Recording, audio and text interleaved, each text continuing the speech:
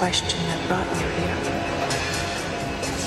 here. Are you satisfied with what life throws at you without ever asking why? Because I'm not. I mean, if you're content talking endlessly about the same recycled subjects over and over, just go to another podcast, because this is a new platform for my friends, clients, and anyone who wants to hang around a virtual campfire and discuss questions you've always had but never dared to ask. My name is Rich Nisbet.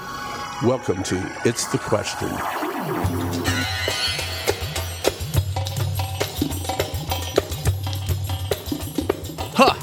This is Rich, podcast number 7 of It's the Question. I think I told you guys a little bit ago that I was writing a book, and I'm kind of finishing that up right now. It's not easy. I never would imagine how hard it is to not only write a book, but finish it. There are so many details you have to think about and put together, and the book is about helping somebody at the end of life die with peace and dignity. And believe me, the subject of death has always been this elephant in the room for all of us. But when somebody is close to you and they are on their deathbed, it's the one thing you wish you could do something about. And so this book gives you some simple steps that you can do to not only help the person who is at the end of life, but also all the loved ones around that person who are experiencing such a horrible loss. You see, many, many years ago, one of my clients asked me if there was something he could do for his terminally ill grandmother who was in the hospital just not doing well for weeks and weeks. And that evening, I wrote down some simple steps that I thought might help her.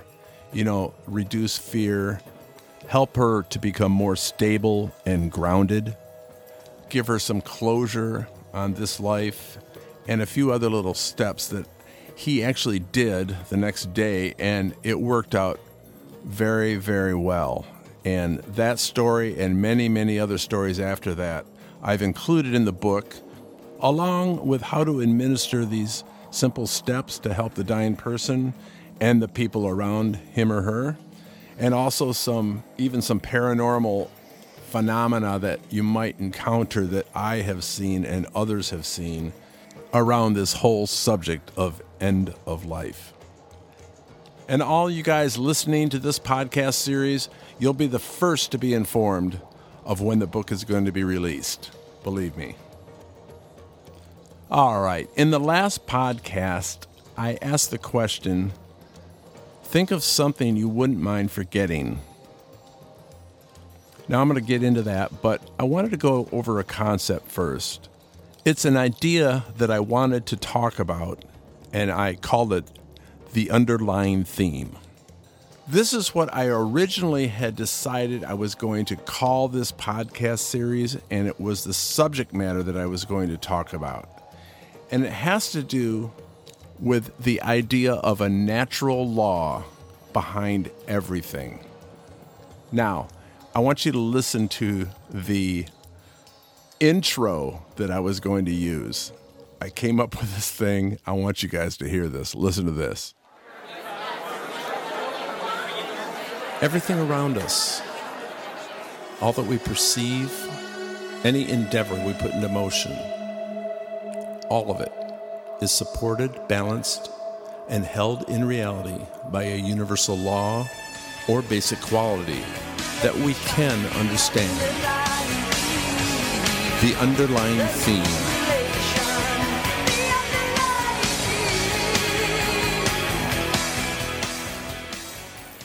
All right, did you hear that? That was called the underlying theme. And the whole point of that podcast series was going to be around the idea that there are actually basic, fundamental, underlying laws underneath everything that you can actually know and understand so that life becomes much more simple. There's engineering laws, there are physics laws. You can't build a bridge unless you know certain laws of gravity and how things are structurally put together. You can't build a house unless you know some basic fundamental underlying themes behind building a house. The platform has to be level, it's got to be square, or by the time you get to the roof, it's going to be a mess. And there are actually laws or postulates or axioms or basic truths, whatever you want to call them, behind interpersonal relationships and our spiritual selves.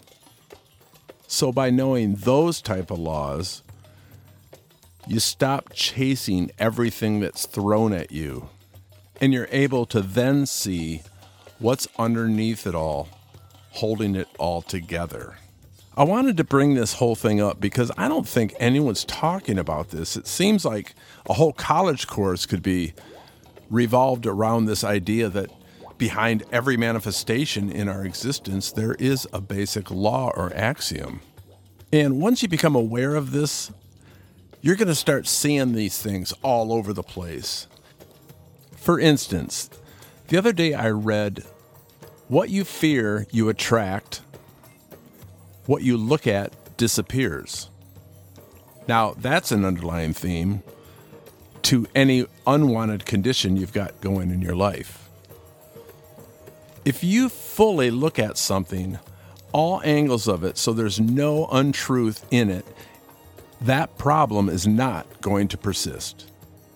It is not going to make you afraid anymore. I've seen this time and time again in all the coaching sessions I've ever done. Someone comes in, they've got a life problem, they're really freaking out about it, they don't know what to do. We start talking about it, we hit it from this angle, that angle, we ask questions about it, we find out what they're doing here, who's involved. Pretty soon, it's not overwhelming anymore because they've seen the entire truth of it. So it disappears. You see what I mean?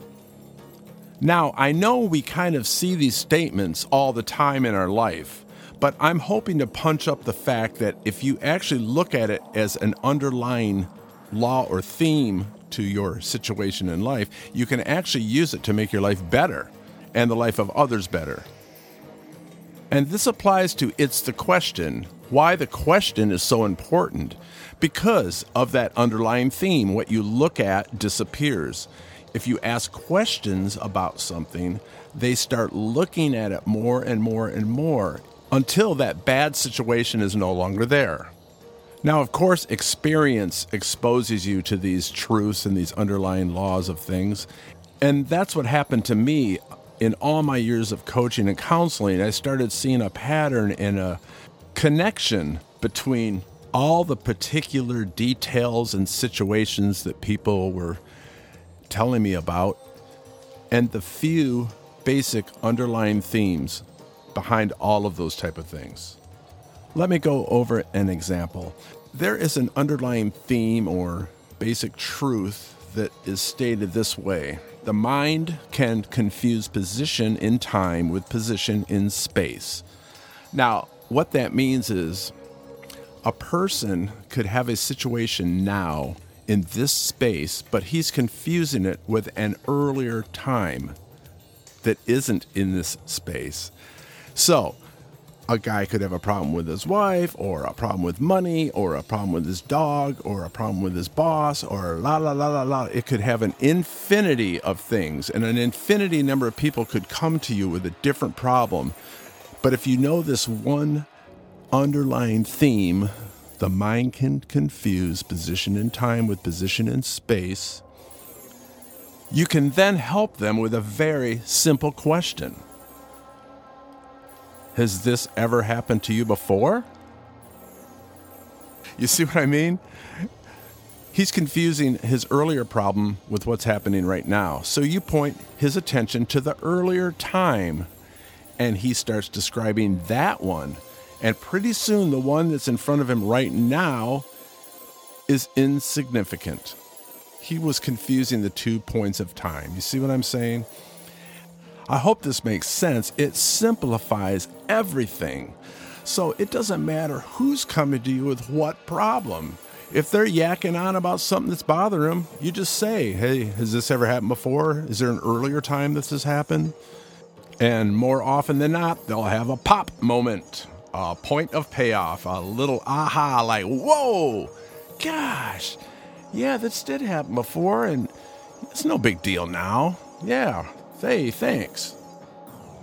So that was an example of how one underlying theme could apply to a bazillion things.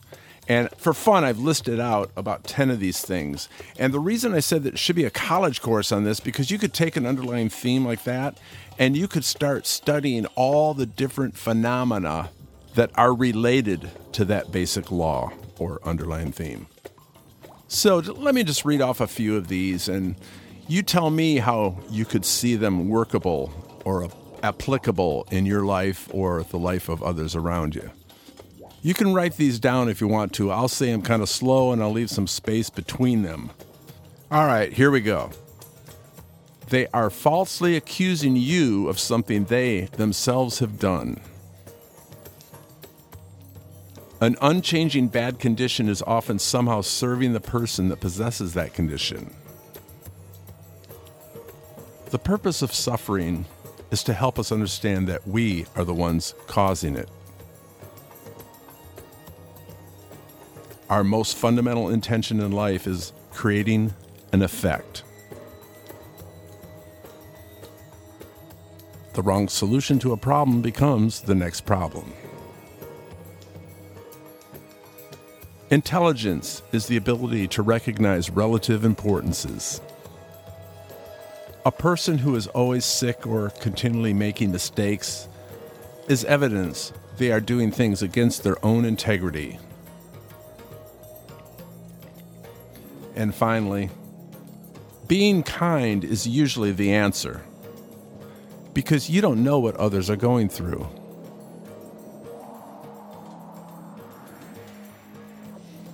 All right, I hope you found those interesting.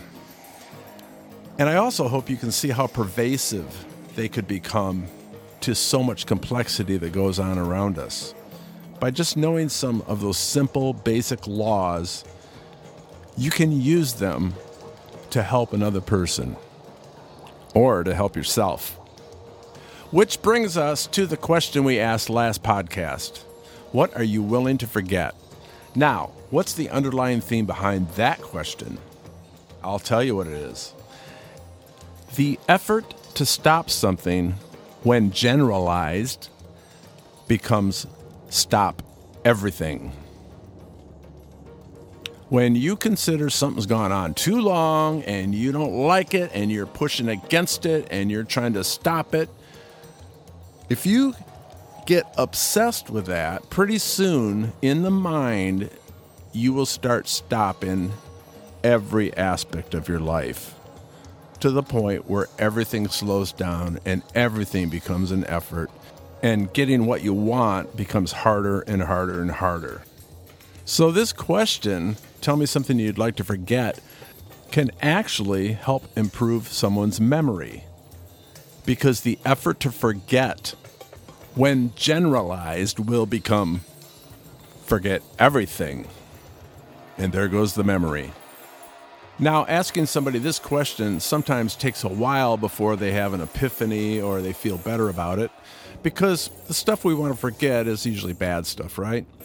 You know, so you're going along, tell me something you'd like to forget. I'd like to forget the time I cheated on that exam in college. All right, tell me something else you'd like to forget. The time my dad beat me when I was little. All right, tell me something else you'd like to forget. I cheated on my girlfriend. All right, what else would you like to forget? When my grandpa died. You see what I mean? On and on and on, until the person usually comes up with something like this. Hey, wait a minute. I'm remembering all these things. And they're not that bad. I mean, why would I want to forget something? I could actually learn from it. Yeah, forgetting things doesn't make it go away.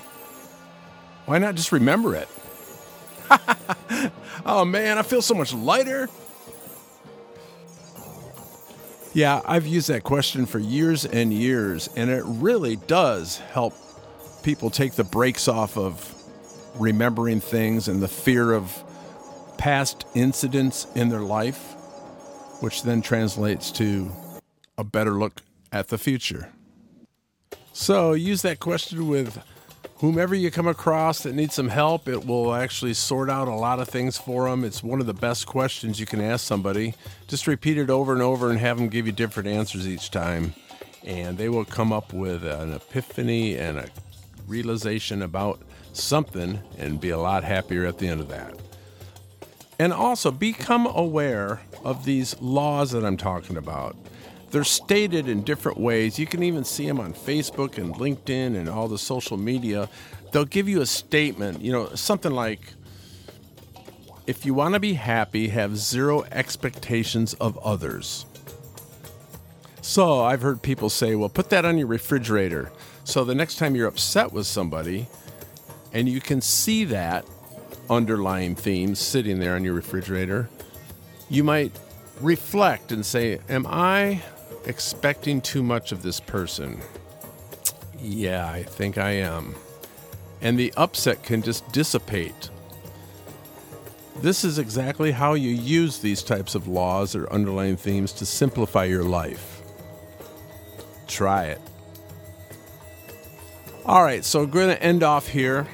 And the question that I want you to answer is a little bit different. I want you to give me the question that you have always wondered about. What's the thing that you've always wanted an answer to ever since you were a little kid? And you were thinking about life, and you were thinking about yourself and your family and where it was all going. What is the one question that you would ask if there was a big spirit in front of you that knew everything? What would you ask that spirit?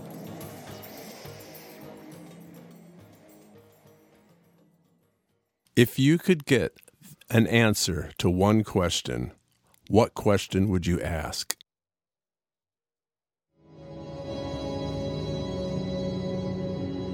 Hey, thank you very much for being part of this. Email your replies and your stories to answers@itsthequestion.com.